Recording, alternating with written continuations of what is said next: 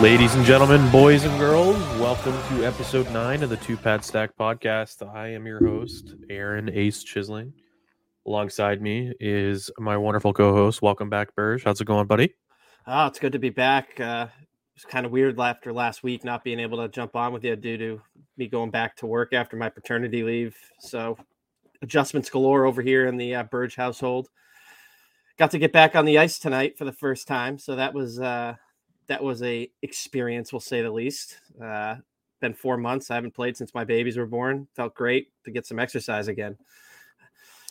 Sure, that was good. And just a reminder, everybody listening here, this episode is brought to you in partnership with Primetime Productions. Make sure you follow all their socials. But yeah, on the note of getting back out on the ice, how long has it been for you since you were out there in the crease? 4 months. I played up until my twin babies were born and took the summer off, right, for rightful reasons, as you might expect. You know what it's like to go through having a new infant. I had 2 of them, so quite a adjustment period there.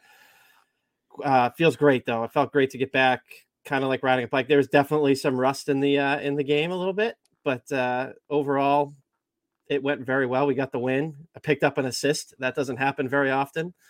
Shot the puck right up the boards to my teammate. Went down on a break and scored the goal. Everybody on the team was freaking pumped about it. I was like, the ref was pointing at me, jumping up and down. Even the ref was into it. So it was an all around good time. I did end up on my back more times than I'd like. Sure, you know what it's like. You taught, don't end up on your back. It's kind of a useless position to be in. I ended up there, I think 5 or 6 times tonight. So gotta clean that up in my game.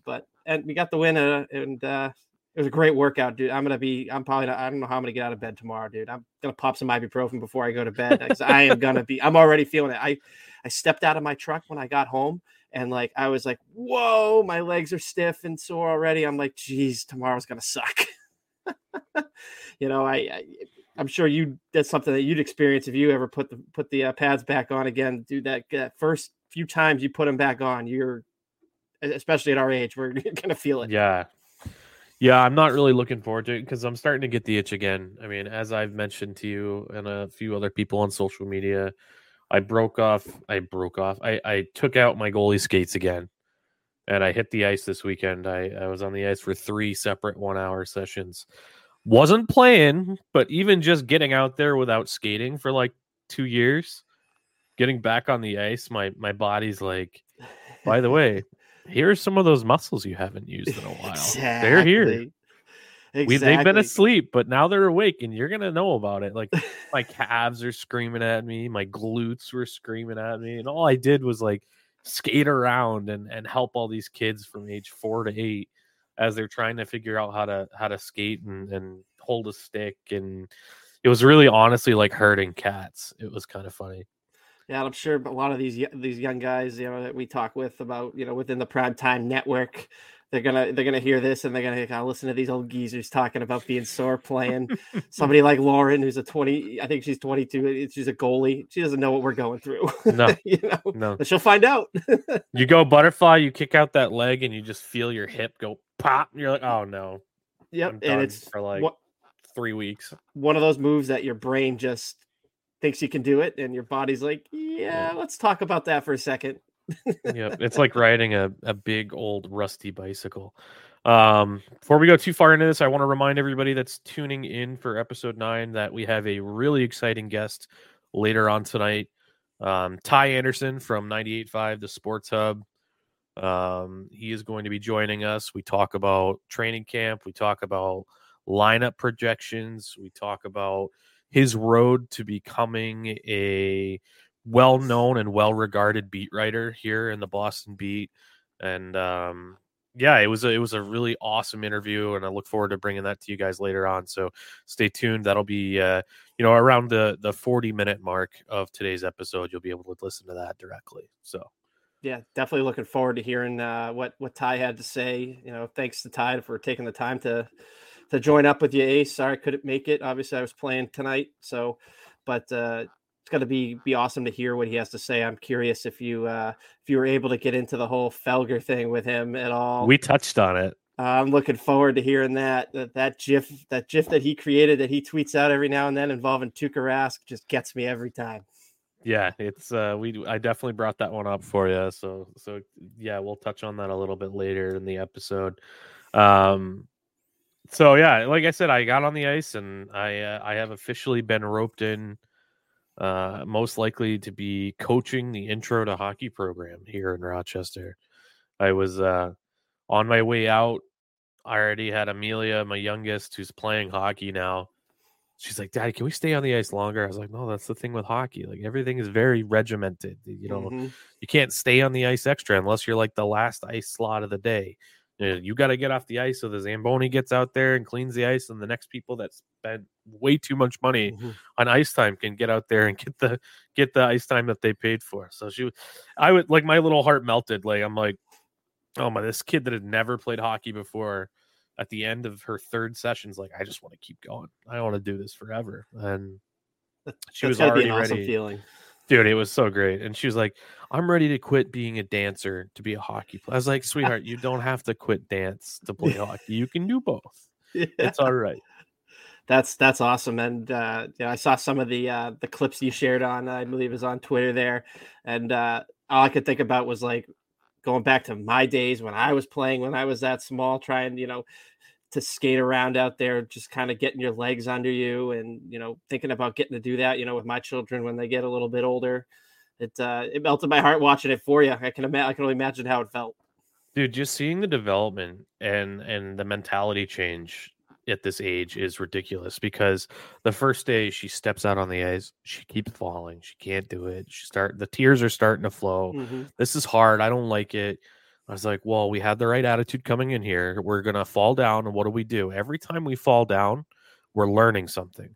Every time we get up from falling down, we're learning something. You're developing these new senses of, this new sense of balance that you've never had to use before in your life. And the third or fourth or fifth time that she got back up after falling, she did it quicker every single time, to where even at the end of the first session, 50 minutes, mind you, this isn't like a 3-hour session. This is a 50-minute session. She was getting up no problem and getting back onto her 2 feet on the ice. And it was awesome.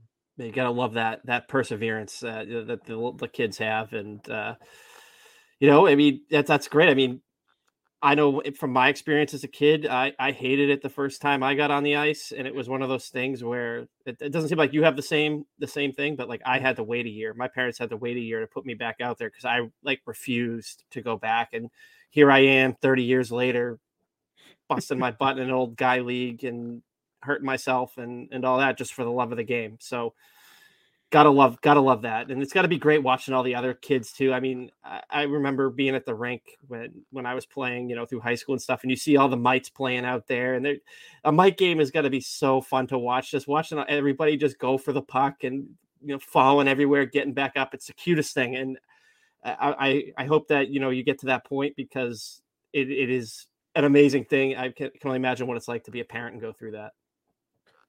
Only a matter of time for you, my friend. I know. 3 boys. I'm kind of a little bit worried. I don't know if I want all 3 of them to play. If they all want to, we'll do it. But I'm just already in my head. I'm thinking the time commitment, the financial commitment, the driving that we're going to have to do.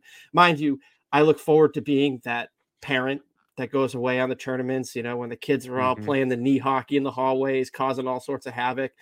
I'll be at the bar with all the other parents having a beer, watching the football or hockey game that's on, and letting the kids just run around. Some of my best memories as a kid were doing those things. Oh yeah, dude, it was so good. So kind of an exciting time here in Boston Bruins land. We touched upon it in the Ty Anderson episode, but last captain's practice of the year is finally done.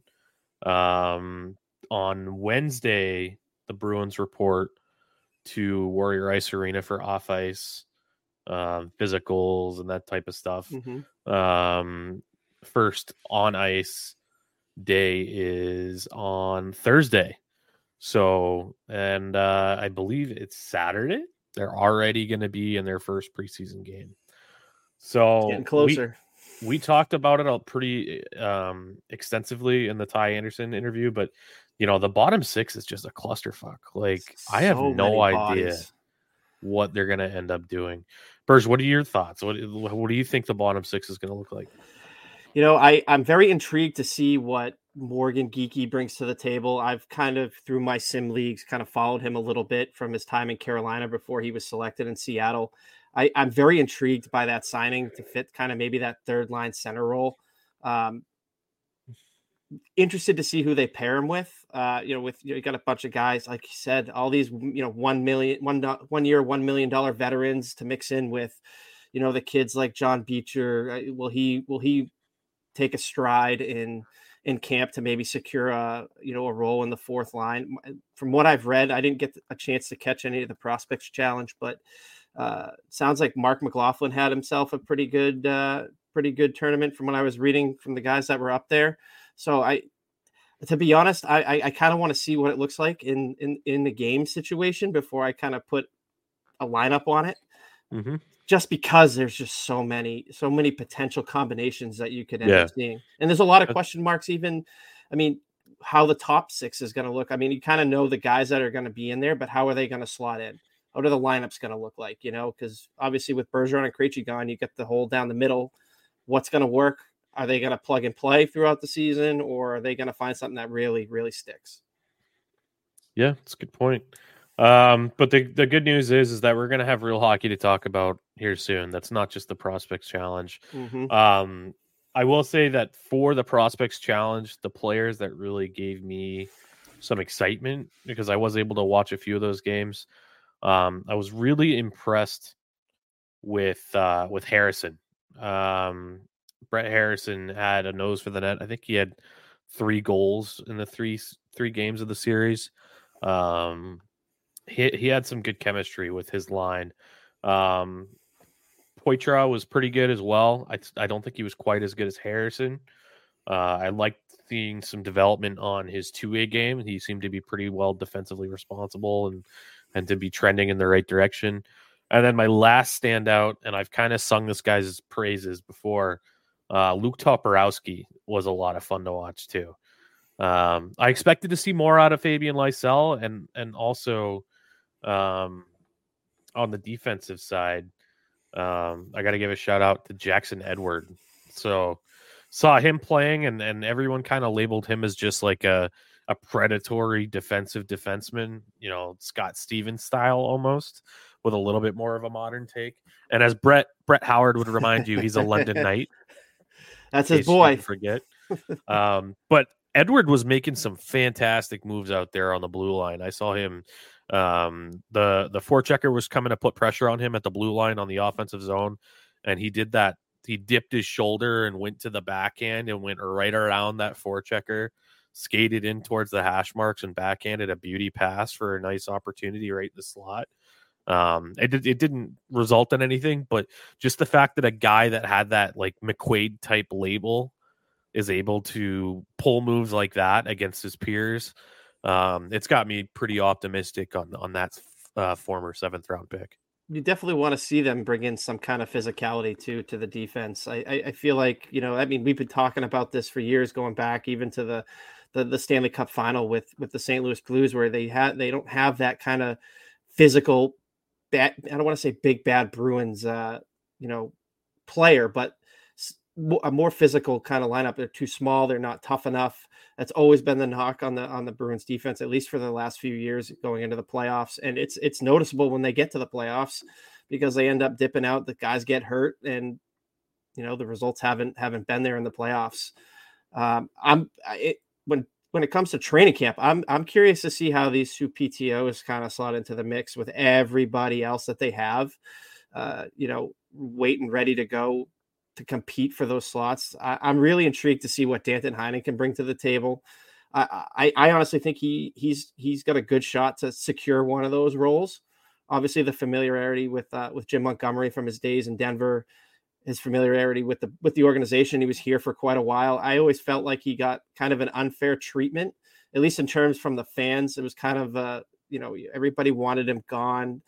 He didn't seem to live up to the hype, when I want to say a few years back when he was getting some top 6 minutes to play with, Bergeron and Marchand. So I'm very intrigued to see what he can do. I think he's got a much better shot to make the actual roster than Alex Chiasson does, just because of the familiarity. And I was honestly shocked that he didn't end up getting signed to a contract, throughout the in the off season, because he wasn't a bad last year when he played with Pittsburgh. So interested to see where that plays out. Scorer. Yeah, I mean, you look at, and I think I've cited this before, maybe in last week's episode when it came out, but Heinen had some of the highest 5-on-5 scoring metrics per 60. So, I mean, I think Ty, ironically enough, our good friend Ty Anderson was pointing out the fact that Heinen's per 60 5-on-5 scoring was actually better than Tyler Bertuzzi's last year. I remember seeing him say that, and with all the animosity towards the organization for letting Tyler Bertuzzi walk to Toronto, you see a stat like that, you're like, oh, wait a minute, maybe he wasn't worth the money that Toronto gave him, and they can replace that kind of production with a guy on a PTO. That would be great if that works out in the Bruins' favor. It'd be another win for Don Sweeney. Yeah. I'm right there with you, dude. I'm looking forward to seeing what happens in the bottom 6. We talk about it a lot later on. I think that I have a good idea of what I'd like the fourth line to be, but we'll see how it goes. We'll revisit that next week when we're recording again, and we have some lines and some things that they're going to kind of go over on, what the pairings are and that sort of thing from the first few days of camp and the first preseason game. So that's exciting, just to say that we'll have an actual Boston Bruins game to talk about the next time we record. Let's go to another topic here, Burge. The other big piece of news is the uniform set for this year. I know we did some speculation and we talked about what we had heard and the jerseys we're going to get. What's your overall takeaway now that you've seen them officially unveiled? Underwhelmed would be the best term for me. I'm not a fan of like the shiny gold that they brought into them a little bit. It was kind of what I expected for the logo, at least for the the home and the away, kind of that old B before they became to the Fleet Center, kind of that old style of the spoked B. It's just I expected more. I mean, I'm kind of indifferent on them. As I guess that's the best way to put it. I don't love them, but I don't hate them. I don't think they're an abomination. I just the hype going into them, I had a little bit higher of an expectation, so maybe that's why that kind of that underwhelming feeling comes into play. I think they went a little heavy-handed with that metallic gold thing. I think that the jerseys would be significantly better if they didn't have that everywhere. The alternate is really well regarded out of the 3, I think, from the immediate fan reaction that I've seen. And I feel like that's mainly because you don't see any of that metallic gold. And then there's also the fact that there's a discrepancy with the number of stripes in the sleeves versus the middle of the jersey.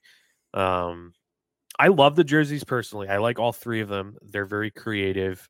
I think it maybe Adidas went a little too let's get fucking wild with them. I think you get rid of the metallic gold, use the normal Bruins gold, trim down on the stripes. Mm-hmm. Give me gold socks, not black socks. Yeah. And I think that's a winner. But they just went a little too far.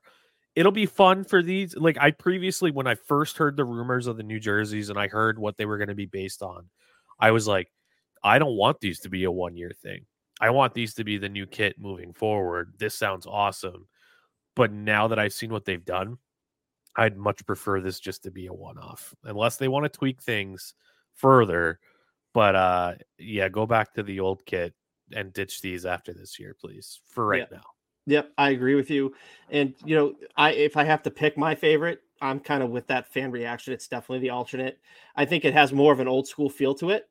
Kind of dating back into their the 60s and the 70s when they had some of their glory days. I personally like the logo the best. I like how they have the date of that the franchise was started in the Spoked B. I kind of don't like that there's only a patch on one shoulder. I think it seems like it's a little bit of an off balance, if that makes sense. I believe in symmetry. They could have done another Yes. patch over there.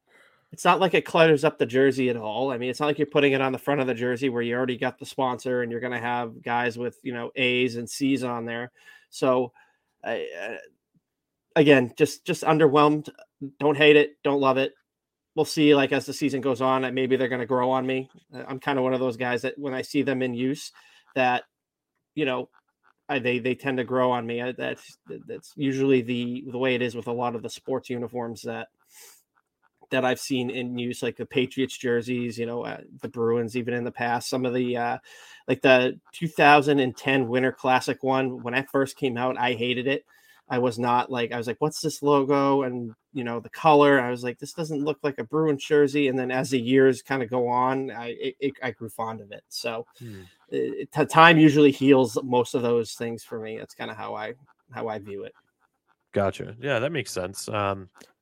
Even though I have my criticism of the jerseys, I am still a avid jersey collector, and I have reached out to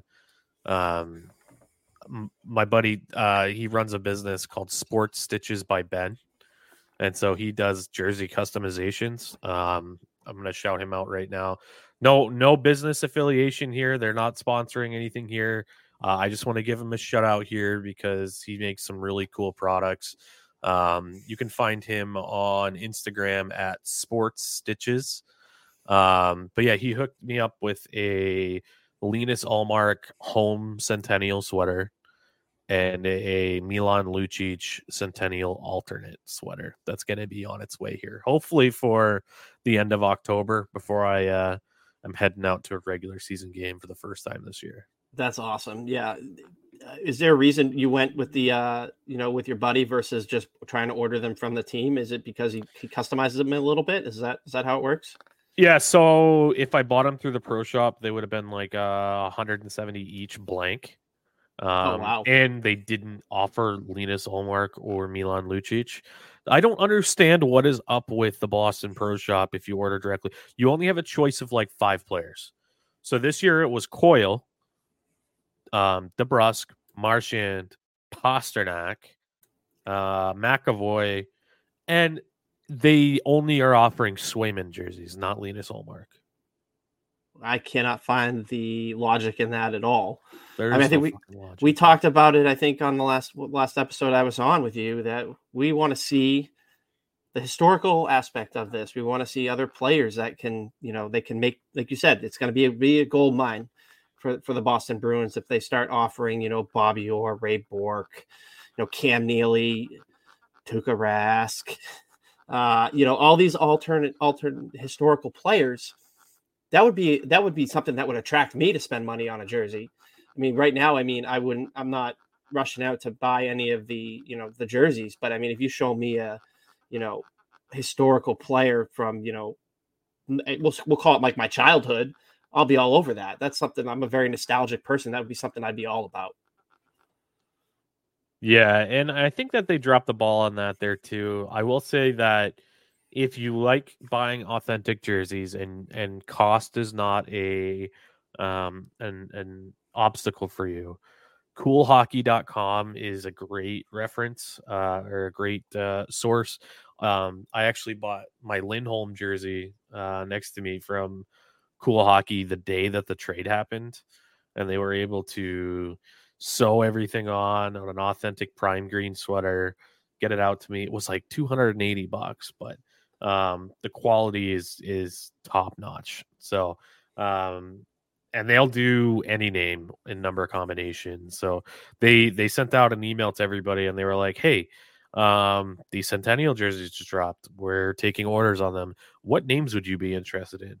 And it was the full roster that was available. And then on top of it, to your point, it's like other names were there, like Esposito or Bourque, Busick, all these like really legendary players. So I feel like sometimes these third-party websites that have affiliations with the NHL do a better job than what the direct sales team does for the teams. Like, how could they not offer the most recent retired captain? You can't tell me that people would run out and spend a lot of money on a Bergeron jersey with the C on it. Like, why wouldn't you want? I feel like an alternate, any one of these three jerseys, they would make gold off that. It just, like I said, the logic doesn't seem right to me. Maybe it'll come down the line. Who knows? I don't know if they've announced if they're going to just offer. I can't imagine they're just going to offer 5 jerseys for the duration of this whole thing. That would be stupid. You're going to see all the other players eventually, be available once, the dust settles on the announcement. But show me the historical guys. That's what I want to see. Yeah, my only thing is that I don't, and I say this slightly hypocritically because I have a Cam Neely jersey that's not from his era, but I don't like the concept of like getting a Bobby Orr jersey in this format when it's not a jersey that he ever wore during his career. You know what I mean? I want the jerseys that I have of a player to represent their era. So I don't think I would ever really do the alumni thing unless they came out with kind of like what Mitchell and Ness does, like the throwback jerseys where it's just a replica of what they were. Like if they just came out with a full line of those again and just like maybe throw the Centennial patch on the shoulder of those jerseys. Like that's a free fucking marketing idea for you there, Bruins. Like, yeah. You'll hear from my people if you do this and you take my idea. That's logical. That's a logical marketing idea. They should take that idea and run with it and give you a cut for that, because I get that would be that'd be a gold mine too. I feel like we're leaning into the whole history and legacy of this franchise, right? That's the whole point of the Centennial celebration. And it seems like they just have this magnifying glass on like what their uniform has looked like and not the overall legacy of the franchise.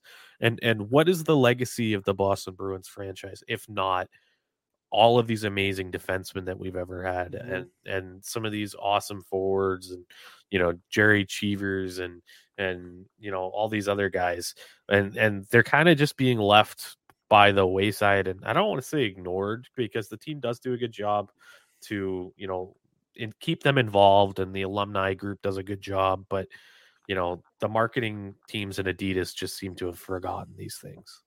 Yep, I totally agree. I mean, I think I read something that the Boston Bruins, I think, have the most like uniform setups in the league. Like they seem to have, they release so many different jerseys, and I don't think there was any other team close. I'd have to look up and find the data on it, but I saw that and I was like, that makes perfect sense, because you think about even in the last 10 years how many different third jerseys they've had, and the reverse retros and the winter classics. They've so many different jerseys that they've worn at some point in the last 10 years, let alone the last 100 years. So they seem like they have a lot to choose from, where all they got to do is put a little patch on the shoulder. There you go. Charge full price for the jersey. Bam. Call it the Rafters collection. Every player that you've retired a number of, grab those jerseys, create them, throw that patch on the shoulder. Bam. You can even charge your stupid $200 per jersey. You're going to get them sold, and they will make you bank. Because I'm starting to get to the age where I'm like, all right, like, I'm going to get a jersey, and this guy's like 10 years younger than me. This is starting to get a little weird. And yeah, I don't know. They can stick the 2-pad stack logo on the bottom corner of the rear of the jersey, very small, or like on the inside, as kind of an ode to the 2-pad stack podcast. I came up with the idea. Yeah, like it with a QR code to our Transistor website. Yeah, get us some clicks at least, Bruins. Come on. We don't need money, just give us the clicks. Yeah. We operate in just exposure. That's how you can compensate us. Yeah, so I wanted to make sure we could touch on these jerseys. One thing, I watched the Aesthetics, which is a great resource for you if you want to learn about, the overall jersey design and uniforms in the NHL. I think they cover hockey in general, not just the NHL, but they focus on the NHL. The one thing that they mentioned in all of these reveals, we haven't seen helmets yet. So I'm interested in knowing if we're going to end up with like a brown helmet for the alternate, or if they're going to do white or black or what they're going to do there. And then the same thing on the home and away is what they're going to be doing with those. Could you imagine if they had a shiny gold helmet? Oh, no. No. Like the Vegas Golden Knights, No. where if they do something like that, man, I'm going to lose it. I think that is one of the ugliest helmets I've ever seen. It's like shiny gold. It's distracting when you're watching the game. It's between awful. that and the Vegas or the LA like silver chrome domes. Yeah, have you seen those ones? Yeah, it's like I'm trying to watch a hockey game here, and I got this shiny thing reflecting at me. It's ridiculous, and maybe I'm sounding like an old man when I'm talking about this, but like, just keep it simple. Keep it simple. Brown. If you're gonna do a gold helmet or a yellow helmet, just keep it without the shiny aspect to it, the metallic. That way, we don't have to sit there and be distracted watching a game by thinking like these helmets. Why are they doing this? It's so stupid. I'm telling you, it drives me nuts watching a game. It drives me nuts. So they better not do something stupid like that. At least if they're gonna do like gimmicky shit like that, like you know how the Swedish Elite League does it. Have you seen that? No, I haven't seen their helmets. So they have normal helmets just with ads all over them, mm-hmm. but the leading scorer for each team gets the special chrome helmet to indicate that they're the leading scorer. That's interesting. Yeah. It's like putting a target on your back. Yeah, that's my thought. Like, yeah, you've got like a big ass predatory defenseman out there, and he's like, "Oh yeah, shiny helmet's coming. Let's take him out, and we get their top scorer out." But imagine Pastrnak wearing that. Imagine Pastrnak wearing that and just getting absolutely bundled every game. No, I could see him chirping people though, be like, "Yeah, I have shiny helmet because I'm better than you," or something like that. You'll never have a shiny helmet. Especially like a tree trunk defenseman. Yeah. Oh yeah, dude, it would be hilarious. And then something else that I kind of like is at the NCAA level, there's some teams that like BU. You know, I think it's when a player scores a goal, they get like the paw print sticker on the helmet. Yeah. And then they just keep adding the stickers as they get more goals. And by the end of the fucking like season, the helmet's just covered in stickers with paw prints, which is really, really kind of cool, I think. But it's subtle. Like little things. I mean, we're goalies, dude. We love customizing things and getting our own flavor on things. And when things are a little different than vanilla usual, I really, really kind of enjoy that for hockey. Absolutely. And even like something as subtle as putting a sticker on the helmet. I mean, it may not put a target on your back as much as having a helmet that sticks out. But like if you're going down the ice, you see somebody that's got a ton of stickers on your helmet, they're having a really good year. They pay a little bit extra attention to them. Agreed. All right. Well, we do have we have a really good interview with Ty Anderson right now, so we're going to go ahead and throw it over to that, and then we will bring it back to you guys for closing remarks. So, bringing you guys right over to Ty right now. Yeah. So, welcome back into the Two Pad Stack podcast. We've got an awesome guest joining us here today. Ty Anderson from 98.5 The Sports Hub is with us. We're going to be talking a little bit of hockey, a little bit of his career, and we'll see where the conversation goes. How's it going, Ty? Thanks for joining us. Hey, what's going on? Thanks for having me. Absolutely. So I know you were a little busy today. You were over at captain's practice, right? Oh yeah. Yep. Today was the third of 3. Finally, next time we're back in that building and they're on the ice, it's going to be, for real. Training camp will have officially started. That should be on Thursday morning. So today was kind of the final wrap-up day of captain's practice. A few new faces, welcome back, on the ice. Pastrnak was there. Danton Heinen was there. So kind of this was sort of like the last, coach-free, drill-free kind of session for these guys. And I think they're all kind of ready to go now, I think, and, myself included in that respect. Yeah, it's about to be the silly season. There's going to be a lot of activity going on between training camp, watching the roster cuts, PTO guys, that kind of stuff. I'm really intrigued I'm really kind of curious what your thoughts are on kind of what the bottom 6 may look like. I mean, I know there's still a lot of things that need to be figured out, but, the top 6 seems to be pretty well defined with Coach Montgomery coming out and saying, who he's kind of planning on riding with, Zacha and Coyle. But where do you kind of see the bottom 6 shaking out? It's a really great question because I think that you probably have about realistically 12 to 13 guys fighting for 6 spots, 7 spots if you want to include the 13th forward there. I would say that right now, I think 2/3 of your third line. It's going to be Trent Frederic and Morgan Geekie, and it's just a matter of who else is playing with them. Is that Jacob Lauko? Is that Danton Heinen? Is it Jesper Boquist? Can a young guy pop? Georgi Merkulov, Fabian Lysell, so I think 2/3 of that third line. Lucic is going to be on the fourth line, and then really it's about okay, who else fits in there? I mean, for me, I think that to counteract Milan Lucic, I think he wants some speed on the right wing. So I think naturally Lauko makes sense there. I get the sense, though, that the Bruins want to see Lauko prove himself. I think that's why they're bringing in all these PTOs. I think that's why they've made so many depth moves, namely, Jason Megna, Patrick Brown, Anthony Richard. Like, they're bringing in these guys who you look at and you say, okay, are they a full-time NHLer? No, probably not. But they're a guy that you look at and say, could they have a strong camp and push somebody, down the lineup? So I think it's kind of interesting the way that they're approaching this camp is that, it's going to be a relentless competition. And really, I think there's no excuse not to reward the guys who truly earn the jobs. I mean, listen, Bergeron's gone. Krejci's gone. We know this, right? So this team is about, I think, merit. It's about who earns it. And so I don't want to see anybody have a bad camp and make this team because, they're a veteran. They have this contract. Right. No, those days are over, man. Like, you got to find out what you have. And if certain guys outwork other guys, I think it should be telling. And I think they should earn those minutes, especially with what you're talking about here. This bottom 6, competition out the window here. You got 13 guys basically who could all make it. So I think it's a good sign for the Bruins, but I want to see the right guys get rewarded at the end of the day.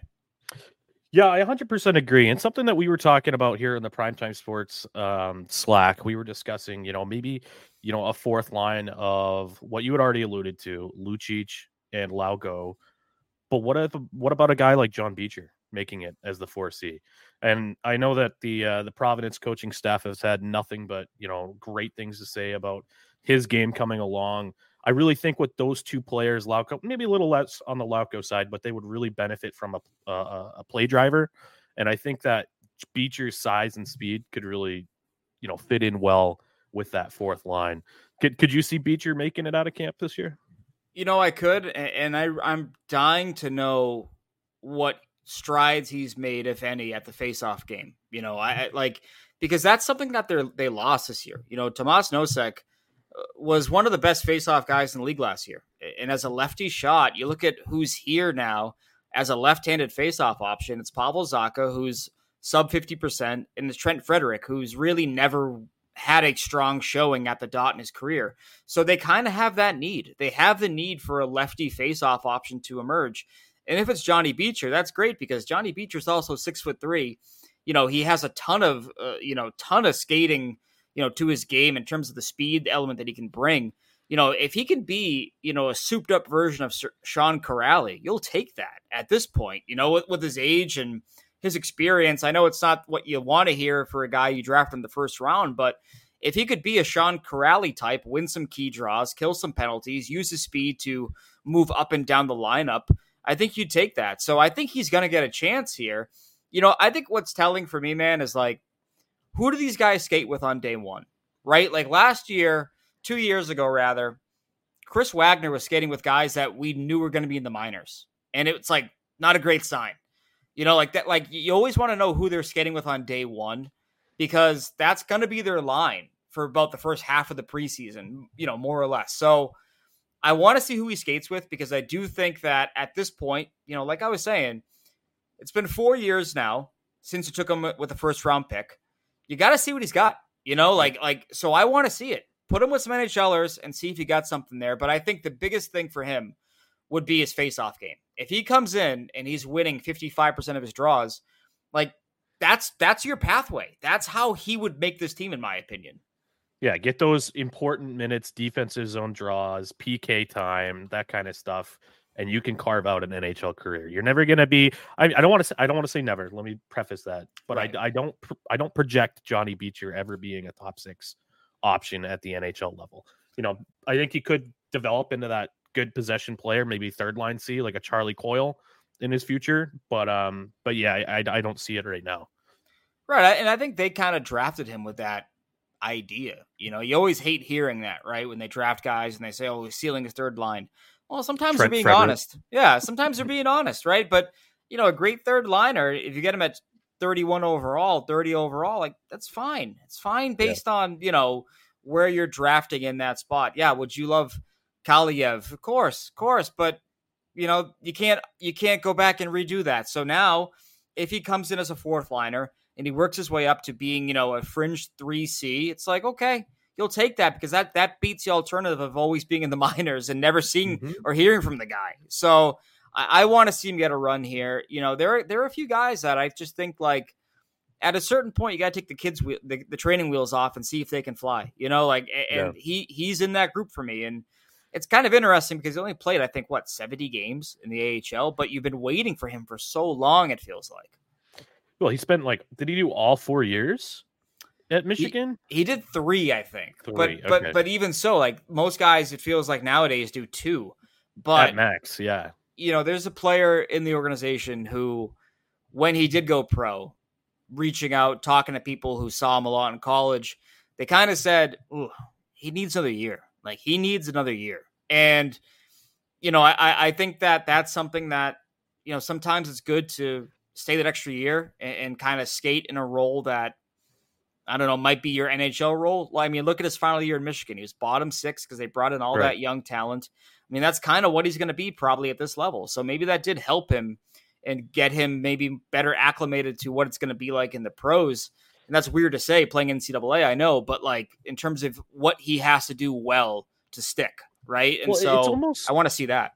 It's almost like a different mindset you need to have when you're in a bottom 6 role. You're a role player. I'm not going to label you as a grinder, but your responsibilities are different. The mantle of responsibility to fill the net is not necessarily yours. Now, anything you get on that front is gravy, but your job is to, mitigate the offensive chances going the other way, wear down the opposition, the defenders, all that good stuff. So I think maybe that time, like you were alluding to at Michigan when he was in that bottom 6 role, would be beneficial for that mindset and could maybe, yield some positive results in this upcoming camp for him. I mean, and think about it this way, every bottom 6 player in this league was at one point the best player in their league, in their hometown, growing up, that's how they made it to this point. Right. And so there is that part that, you're mentioning, settling into what you do well. Tomas Nosek, who we just talked about, put up 60 points in 40 something games on the U20 team that he played for back in the Czech. But that's not what he is at this level. Right. And so you have to kind of swallow your pride a little bit, figure out what it is you do well and excel there. And I think certain guys, the guys you see have long careers, they know how to do that and they do that. And so Johnny Beecher, I mean, this is kind of his chance. I don't think that he wants to put a ceiling on himself, but he knows what his strengths are. He knows his D zone. He knows his faceoffs. He knows it's his speed. Now he's going to work on those other things. He's going to work on offensive zone, front of the net, tipping, power play if he gets those minutes. But he knows his bread and butter and his pathway are the things that we're talking about. Yeah, agreed.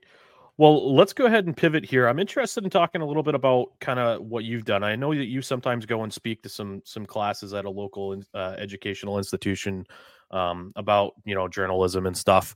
But I, as I mentioned to you before we started recording, I've kind of followed you along. I've really enjoyed your content for a long time. I'm a giant Bees fan, as everyone knows, but you've got some of the best content out there. It's always very unbiased and objective, and you have your kind of ears to the wall. So I know that you had also kind of alluded to the fact that, you got to just kind of take the opportunities as they come. So how did you kind of get started in this line of work, and was it with Hockey Buzz? I'm going to throw that at you. Yeah. Actually, well, thank you for the kind words, first of all. It's amazing that I've been able to do this, and I feel stupidly lucky, and I appreciate every read, every click, everything, every listen, everything. It's been really amazing. Yeah, I got started actually before Hockey Buzz. I was with this website called Hockey Independent, which is no longer a website. It was launched by the old Hockey Buzz blogger he was the Hockey Buzz Islanders blogger. for a long time. His name was BD Galoff, great guy. Still friends with him on social media and whatnot. And he launched his own thing. And so I jumped in with them. I was about 17 years old. No press pass, but I was treating it like I did. I was treating it like it was a real thing. I was making time every day to write at least one story. Readership was good. Numbers were good. And then in 2010, I interviewed with Hockey Buzz, interviewed for that job, ended up getting it. And, I was 18 years old, and it was the first time I had a press pass and was able to cover the team, cover practices, all that. And I was really fortunate because that was the year they won the Stanley Cup. And so, I'm 18, 19 years old covering the Stanley Cup winning team. I mean, and it was just like the perfect kind of timing, I think, in a lot of respects, because I was able to kind of really learn stuff that would take years to learn, because it was just, hey, you're in this now, figure it out, sink or swim.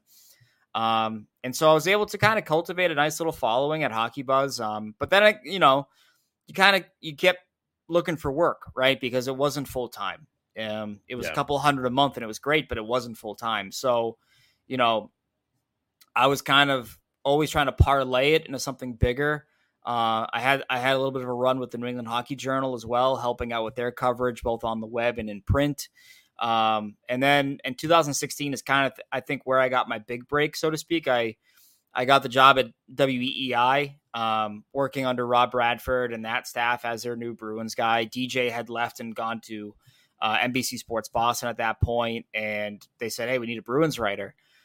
So I jumped into that right away, and I think it was me and a few other people, but they brought me in one night to do some radio. I think it was like October, I want to say like 20th or something. It was the first night of the NHL season, and they're like, hey, you want to do radio? And I had never done anything like that before in my life, never. And I was like, yeah, let's do it, and I just jumped in, and I was like, yeah, we'll find a way to make this work. And, it did an hour of radio. I have no idea if it was good. I don't want to hear it. If it exists, I don't want to hear it.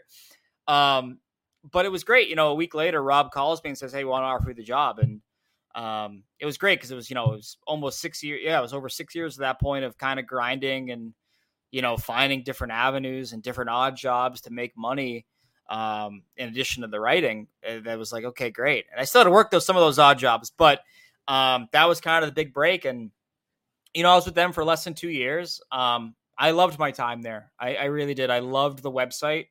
I thought it was an absolutely awesome website. They didn't love hockey necessarily, but they gave me my corner and they let me do my thing. Rob was a guy who would call me almost every day, and we'd talk. We'd flesh out ideas, which was super beneficial for me at that point as a 23, 24-year-old who kind of just needed to figure out, hey, what is my voice? Right. What is my style? What is this? And what is your brand? Yeah. Right. And he was super helpful with that. And I, to this day, I can't thank him enough for that opportunity, but it wasn't full time. And so I was doing that, and I was bartending and waiting tables on the side or doing whatever other job kind of came my way. And so basically what happened is in 2018, I said to EI, like, hey, I gotta be made full time. And they said, sorry, we can't do that. And, I kind of heard through the grapevine that the Sports Hub was launching their own website and they were looking for writers. So bit of backdoor communication, sorry to say to EEI people, if they're listening now, but we had a little bit of back channel communication where, I said, I'd be interested in coming over if you guys are down. And it was a natural fit because at EEI, my role kind of changed. And by the end of it, I was covering the Bruins, the Celtics, and the Patriots. And 98.5 has the Bruins, the Celtics, and the Patriots. So it made it a really good fit. And then I signed on with them in April 2018 and been there since. And, for me, it's about continuing to find new levels and get better at, X, Y, and Z. Every year I come with a checklist and say, I got to get better at these two things, or I want to do this thing this year. And then if I can do it, that's great. If I can't, I go back to the drawing board and realize, figure out why I couldn't do that. So I think that's another thing that I've liked about the Sports Hub is that they kind of give me my own corner. They let me do what I want. and, they help when they can, but I don't feel like I don't have the tools to do what I want to do. And I think that's kind of what it is for me. Because I am a self-starter. I want to do things the way I want to do them. Or I want to just experiment and be like, okay, that failed, but at least I failed on my own idea. Right. But so I'm super appreciative of them for that. Like, that's been 5.5 years now of basically just, you know what? We trust you, do your thing, which has been great for me. As someone who just, I don't want to be micromanaged. I want to find out and speak to the audience and hear what the audience wants and give them what they want versus what someone in a boardroom, thousands of miles away is saying you got to do. So I think that's one thing I've really grown to appreciate with 98.5. That's cool, dude. Yeah. I mean, I've had a few people that are like, oh, if you're going to have Ty on, you got to ask him about the whole Felger thing. So yeah, what do you want to know? Yeah. Well, my co-host Bursch, who couldn't join us today, he's like, my favorite GIF of all time, and I call it GIF for the record. Yeah, it's GIF. Okay. He's like, my favorite GIF of all time is the one where Ty walks up to the glass recording studio and he just flips off Felger and he's got the picture of Rask. Yeah. Yeah, that was a good one. I wish I got my last laugh with that. If they close a deal in that Game 7, I have that living on in infamy forever. And I think it still should, but I didn't finish the story on that one, unfortunately. Yeah, listen, I think that Mike and I look at things very differently, to say the least. I think that he's a bit detached from how things were.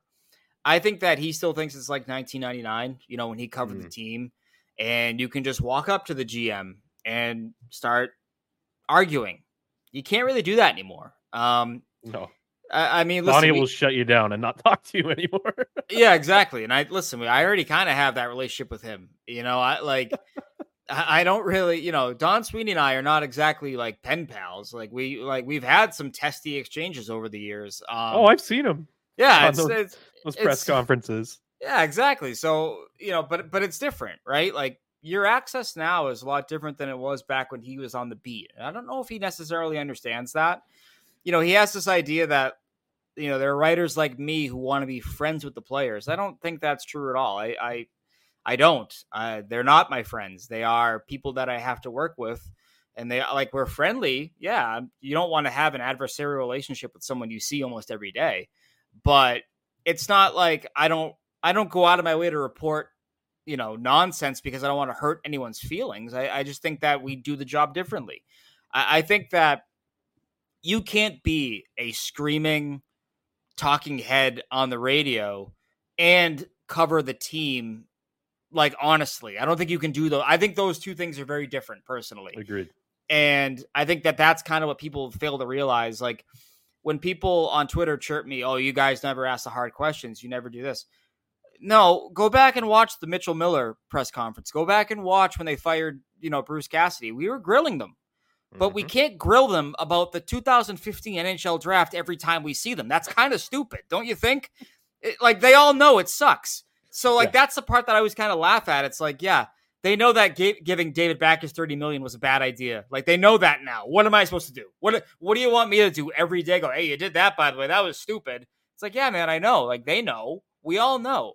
Right. And so, I think that with Felger and I, did we have a falling out? I don't know. I don't know if I'm going to go that far, but I don't like the way that he's handled a lot of what I've said and reported this summer. And that's fine. But I don't like the whole idea that, I don't report things because I want to be friends with the players. That's not true. I purposely do not ask for players' numbers or personal information because I think that you're not there to be friends. Line. Right. Yeah. But when I tell you that, hey, listen, Taylor Hall's trade market should have been better, but it wasn't because of the cap. And you turn around and go, I just don't believe that. What do you want me to do? I'm telling you that these things that you think are real are not real. And you can either believe them or not. But just because you don't believe them doesn't mean that I'm bad at my job. So I think that's kind of where, my problems have kind of been with him. I never said Taylor Hall was an amazing player, but I just said that you shouldn't give him away. Which agreed. I think that's a fair take. I don't know why that wouldn't be, but again, it speaks to the greater kind of disconnect I feel that oftentimes sports radio has with actual sports media in terms of how the job is done and what we know versus what we can report and what they know versus what they think. I think those sometimes are different things, and I remember you coming out and tweeting very plainly, you said, I am not an insider. I never pretend to be an insider. When I have something to report, I will report it. And I think that's a big differentiator between reporting and sports talk. And let's also take another step back and acknowledge the fact that sports talk radio in Boston, especially, is like a bigger beast than any other market in North America. I feel like it is completely different from any other market that I've been into. I've been in New York, which is pretty big, but it's not as big as Boston, I think. I've been in Tampa. It's almost non-existent down in that area. It's just completely different. Yeah, absolutely. And I think that, I think that what happens is, and this isn't to like throw shade at anyone I work with or anyone in the industry. Yeah, definitely. I do think that 95% of our attention is focused on the Patriots. Now you look at the Patriots, their media beat, right? You got 50-something reporters covering that one team, right? And so naturally, a lot of the attention shifts towards the NFL, the Patriots, life after Tom Brady, life with Bill Belichick, all of that. So what happens is I feel like some of the other sports, basketball, hockey, even baseball to a certain degree, they take a backseat. And then when they are forced to talk about these topics, their information or their knowledge is a little bit outdated, right? Like, and I found that with Mike, and I've said that to him before, like, because he thinks that, $4 million is too much. And I'm like, dude, you're looking at the 2017 salary cap. Like you're not paying attention. Right. And so I think that's something that kind of people struggle with to a certain degree. And that's what kind of sparks I think the maybe miscommunication is a good way to describe it. But like, think about it this way. People watch the NFL no matter what game is on. Like your average casual fan will watch whatever NFL game is on Sunday because it's Sunday and they want to watch the game. They'll watch the Monday night game because they want to watch the Monday night football game.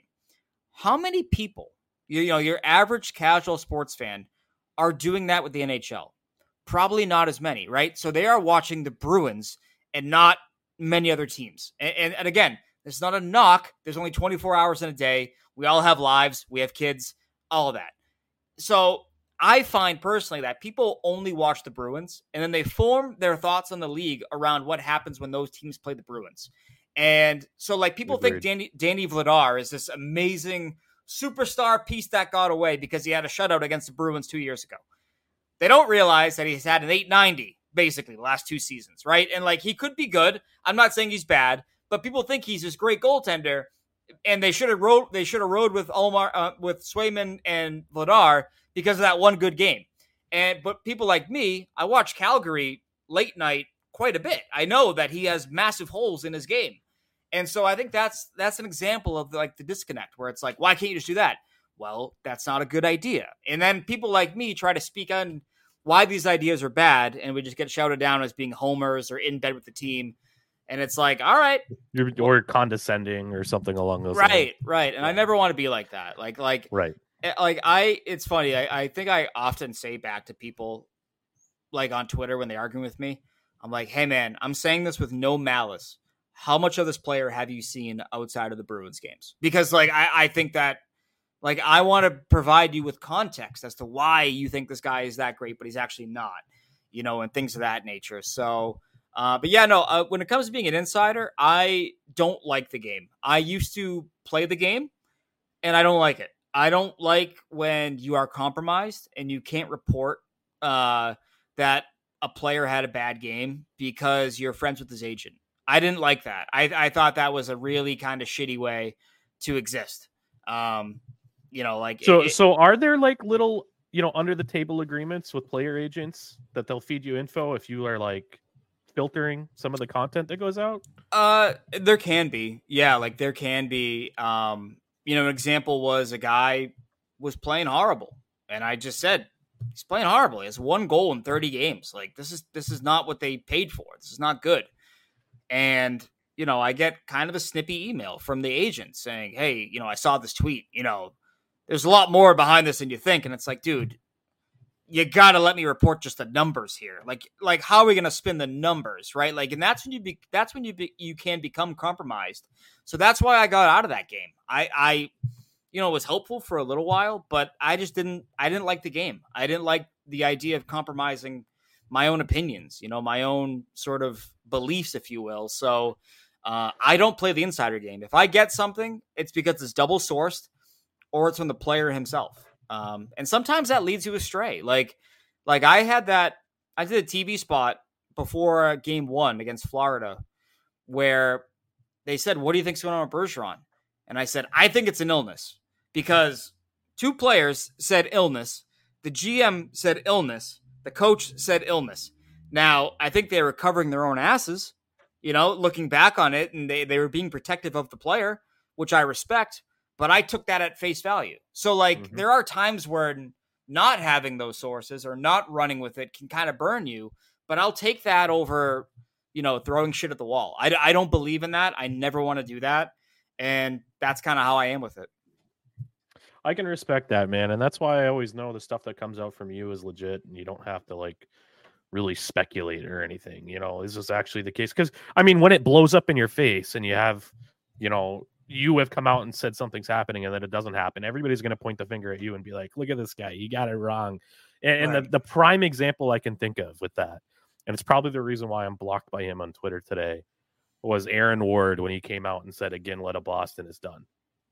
And he probably had the same thing. He probably went out there and confirmed with his sources. You hear about the story. It basically was done, but Iginla nixed it. But, I definitely roasted the guy on social. I shouldn't do that. I find myself saying things I shouldn't on social. Everybody does. But Aaron Ward went on a blocking spree after that event. And he's still very active in the podcast scene and media. And I can't see any of the content from this one thing I said 10 years ago, which is hilarious now. Oh, it happens. I try to mute more than I try to block. I only block if you go personal. That's just kind of a weird thing where that if you're just if you use my mentions as a way to get your follower accounts up or get your engagement up, I'm nope, out of here. Not doing that. But yeah, for the most part, I think muting is better than blocking. But in this line of work, you will have things that blow up in your face. You will have things that go wrong. And that's why I always double source. I always double source if I can. Rarely, if ever, will I run with a single source. And when I do, it's because it's from that player directly, right? Or that GM directly. But I will not single source anything anymore because I've been burned a couple times. But I strive to have that, I want to be in the plus. I don't want to be a minus player. So that's kind of where I'm at with that when it comes to reporting things. Yeah, that makes complete sense. So, from the time that you've covered the team, I feel like the Bruins have had an unparalleled success in the position of goaltending. And I'm curious of your thoughts on that. The podcast is named Two Pad Stack because I'm a former goaltender myself. I played throughout high school into the beer league, and my co-host who couldn't join us, he still plays men's league. So we have a rather focused opinion regarding the position of goalie. So I'm very interested in your perspective. In the last 10, 12 years, between all the fantastic names that have come through the crease, do you think a lot of that is attributed to Bob Essensa, or do you think we've just had a crazy amount of luck in Boston? I think it's a little bit of both. You look sort of through the history with Bob Essensa. He's made guys like Chad Johnson, he's put them back on the map. Yaroslav Halak came here after basically bottoming out, with the Islanders and came here and was great. Anton Hudobin was great. So I think that he has a massive hand in that, but I also think that they found a system that works for them, with that being a 1A and a 1B kind of setup. You look at their best seasons, they've always had, a very strong tandem versus just that one ace, right? And the years they tried going with the one ace with Tuukka, they didn't make the playoffs because he got burnt out both times. They had to ride him both times, and they realized, no, we need to have two good goaltenders. And so, I think with certain guys, I think it's listen, the luck that comes with, them finding Jeremy Swayman in the 4th round is that you can't discount that, right? Like there's an element there that's very important. And, it's kind of funny because when that draft happened, I was banging the table saying, get Ottinger. Well, they found a good guy, maybe he's not Ottinger, but they found a good one in the 4th round. So there's value in that, but you kind of have to have things kind of bounce your way a little bit. Who could have predicted Tim Thomas being what he was? The Bruins get their pick between Justin Pogge and Tuukka Rask, and they take Tuukka Rask. Like there's luck. There's an element of luck there. But yep. I do think between Essensa and even Mike Dunham, I do think that they have a system and a structure that really plays to their goaltender strengths. This Linus Ullmark that we've seen in Boston, I never saw this Linus Ullmark in Buffalo. The 3 years we saw of him in Buffalo, I never saw this guy. I never saw the guy that we've seen the last 2 years. It's like they have this way of just unlocking, that 5th or 6th gear that goalie didn't know that he had. And, I've talked with people about it. And, some of the goalies themselves have said he just has a way, Bob has a way of making you look at something and go, I never thought of it like that. And that next thing, that's now your ritual. And it's leading you to great numbers, great success. So I think that is kind of where he comes into the mix there. He just unlocks that other part of their brain that they don't really, they've never been able to unlock before. And I think that was, and I, a lot of people aren't Chicklets people, and that's fine. It's not necessarily my cup of tea, but when Tuukka was on, I tuned in, and Tuukka was like, goalie Bob does it differently than some other goalie coaches do in the league. Some of those goalie coaches, and he specifically cited in New Jersey, the guy that was working with Brodeur tried to teach all of the things that worked for Brodeur to all of the other goalies in Jersey, and it just didn't work. Like you look at, Mackenzie Blackwood and these other players, Corey Schneider, that have come through there. It just hasn't been productive since then. But he was like, Bob takes a look at the goalie and doesn't just apply goalie Bob solutions. He tries to come up with, something that'll actually work for the goaltender itself, which I think is really cool. I had one listener question that was sent in on that topic. Okay. Somebody wants to know if they think, could goalie Bob fix a goalie like Matt Murray? That might be a project that's too far gone. I feel really bad for Matt Murray. This was a guy who won 2 Stanley Cups in a row, was looking good. Just seems like he can't get on the right path here. I can tell you this, though, is that when I asked Linus Ullmark, when anyone asked Linus Ullmark about, hey, what's going well for you? The first answer he has is goalie Bob. So maybe it's possible that he can fix anything. However, there are guys, though, that we thought, could maybe be something, but they weren't. Malcolm Subban being one. Mm-hmm. Nicholas Svedberg being one. Marty Turco. Hitting the rewind button. Hannu Toivonen. Right. Like they're, so it's not always foolproof. I mean, the player has to have something left in the tank. So with a guy like Matt Murray, I just wonder if there's anything left in the tank or if injuries have completely drained him, of whatever it is that, he had. And it's a bummer because you never want to see a guy's career end at 29, 28, 29. I mean, so with a guy like with Matt Murray, I mean, I don't know. I think it's a little bit of a bridge too far. There are projects and then there are projects, and I think he's in the latter. Yeah, I'm inclined to agree with you. I think that he's had a few additional opportunities with different systems. He got that contract in Ottawa. It obviously didn't work there. He had his time in Toronto. Hasn't worked there. So I think it's probably up. And I mean, like you said, it really sucks for a guy that young to have it maybe potentially end. I'm not saying his career's done. He could still very well come back and have a successful few seasons, but it's not looking optimistic for him right now. Last few questions for you, Ty. I want to be respectful of your time. What are your thoughts on Brandon Bussi? Like, does he have a legitimate chance of getting NHL playing time, or are we kind of walking into another Dan Vladar situation and we have to, just for asset protection's sake, maybe look at moving one of these goaltenders? It's a really great question. If there's ever a year where you were kind of hoping that you never want to hope for an injury, right? But if you want to hope for a guy to maybe get sick for a week or two, bring him up here, see what he has. I think this would be the year because you are inching closer and closer towards that time where you have to figure out, is he in your plans or is he not? And he's not 21. He's 25, I think. I think he's 24. He's turning 25 this year. He's not going to wait until one of Linus Ullmark or Jeremy Swayman leaves. So you got to figure out what you have with him. You got to figure out if he's in your plans or if he's a trade chip. And I think it's really interesting that, people were kind of banging the table saying, no, get him in there, get him in there. No, that's a bad idea. You never want to rush a guy if you don't have to, right? And so you don't have to rush him. So right now you kind of roll with what you have, but I would like to see him get in the game here. You go back to last year, towards that final 2 weeks of the season, I would have loved to have given him a game. Just see what you got. Figure it out, get a read on what he is. I remember that I think it was that 2011, 2012, maybe the year before, Hudobin came up for a game and he was sensational. I want to say he had like 40 something saves against Ottawa. It was a great performance. And you were like, whoa, they might have something here. And then sure enough, he comes up, natural progression. He's the backup and he was great. And so I think you want to see what he has at this level before you commit to saying, yeah, we're going to part with Linus Ullmark. We're going to part with Jeremy Swayman because we believe in this guy.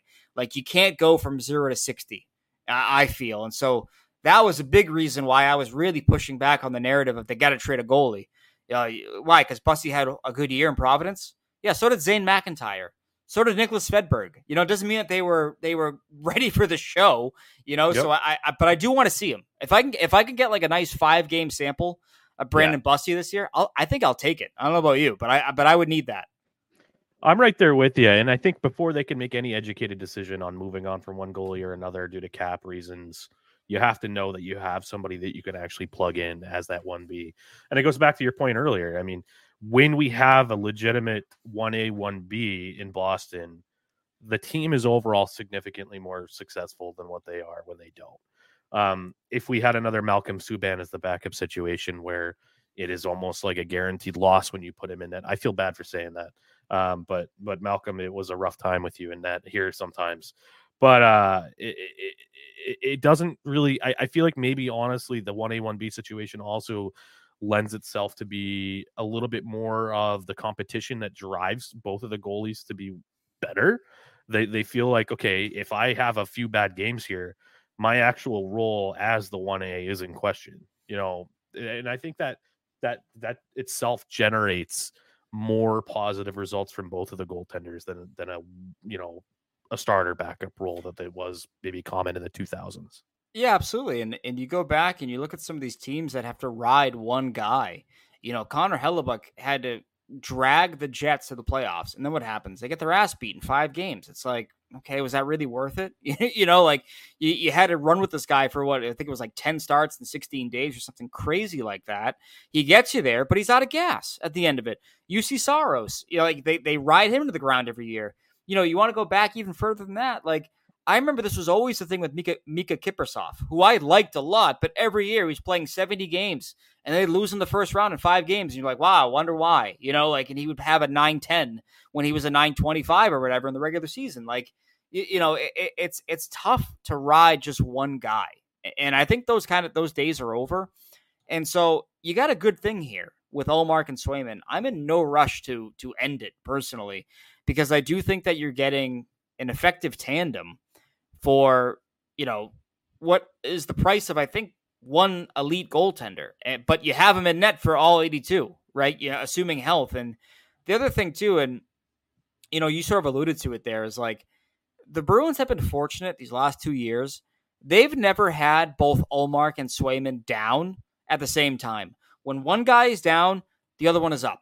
And last year, both guys are up for a good spell there, but they've never had to deal with both guys being in the tank at the same time, which I think is a huge relief to the team in front of them, knowing that, okay, if he's down, this one's up. Like they just have this weird chemistry that I think has made them, greater than the sum of their parts. And I think it's going to be their backbone this season. And I think this is why they're going to be a good team this year.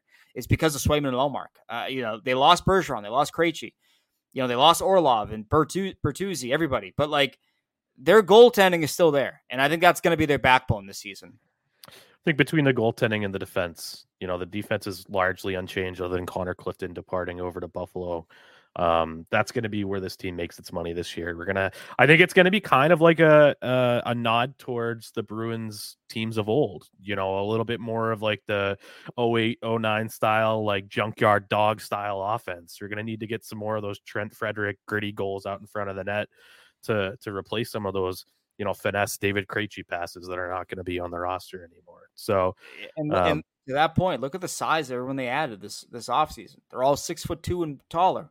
It clearly indicates they want to get, greasier. I would say they understand they're not going to be, a 5-goal a game team. Like they're going to have to kind of grind out some wins, grind out some goals, and then rely on their goaltending to bail them out. So, to your exact point, like I think that is their blueprint this year, and I think it's I think Justin Williams had a quote in 2019. Sometimes you got to eat the crap sandwich. This season is their crap sandwich. You got to make the most out of it. Put whatever toppings on, put whatever flavors, some seasoning, whatever you want to do to make it tolerable. I think that's what they're trying to do this year.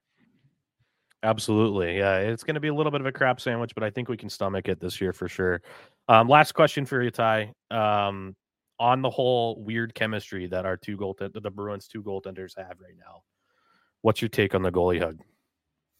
I think it's fine. People like it. Like anything, it's been monetized and commercialized to no end. I think it's organic, and they're trying to do whatever they can to make it inorganic through no fault of either goaltender involved. But these guys, I've covered a lot of teams, covered a lot of players. The love that Jeremy Swayman and Linus Ullmark have for one another, it is genuine. Like it is. They really care about one another. They spend time together off the ice constantly. Like Swayman's family will go over to Ullmark's house and they'll just hang out together. These guys, I think they push each other in a way that is comfortable, is conducive to long-term success. I think Thomas and Rask kind of push each other, but I don't think it was always in I don't think it was always healthy, if that makes sense. Like I think there was Thomas was he was prickly, and that made him great. It made him unbelievable. But I do think he was a little prickly, and so it depends what kind of personality you want. But I do think that the chemistry that these guys have, it is genuine. It is 100% real. So they want to hug, they can hug. I hate the way that it gets zoomed in on now by Nessa and they make t-shirts out of it. It's like, dude, just let them hug. Like, let them hug. Be normal. All right. That's how we're going to end the episode. # let them hug. Be normal. So Ty, definitely appreciate your time. I know you don't have to do this, but as somebody that's followed your stuff for a while, it means a lot to me. The listeners are going to really enjoy the content too. So until we have you on again, once again, thank you so much. And we'll stay tuned to some of the other content. Before we sign off, do you want to just plug your socials, how they can find you? Yeah, absolutely. You can find me on Twitter or X, whatever the hell it's called now, at _ Ty Anderson, SON. You can also find everything I write on 985thesportshub.com. Not sure about any radio stuff happening anytime soon. I'm not sure what the plans are with that. But other than that, get my podcast every week on the Sports Hub Underground. You can check that out as well. So, I also have a Facebook page that I need to log into and manage. I haven't done that in 8 months. So sorry about that. I'll figure that out though. But yeah, so that's where you can find me. Or if you just live in Brighton, you'll see me walking down the street probably. So that's my message to everyone out there. Awesome. Great. All right. Thanks again, Ty. Thanks again to Ty Anderson for jumping on with us. That was a fantastic interview. It was really great to go over these things. Hopefully y'all enjoyed it as much as I did when I had him on. Yeah, thanks again, Ty, for coming out. Sorry I couldn't be there to interview with you, but he's an absolutely great follow on Twitter for anything Bruins related. Tuukka Rask stan like myself, so give him a follow, interact with him, and thanks again for coming out and taking the time to join us on the podcast today. Yeah, super stoked. He offered to come back on again later on in the season, so we'll certainly have him back on the 2-pad stack to chat about things. But yeah, good stuff, and we got some fun dirt on 98.5 the Sports Hub, which is good. But yeah, it was a lot of fun. Burge, it was great having you back in the seat here. I know you're tired. I'm tired. It's late here. I'm an old man. So Me too. we're going to go ahead and call it here, and we will see you all back for our 10th episode next week. And until then, this is Ace here at the Two Pad Stack signing off alongside Burge. We'll see y'all next time. All right. Have a good week.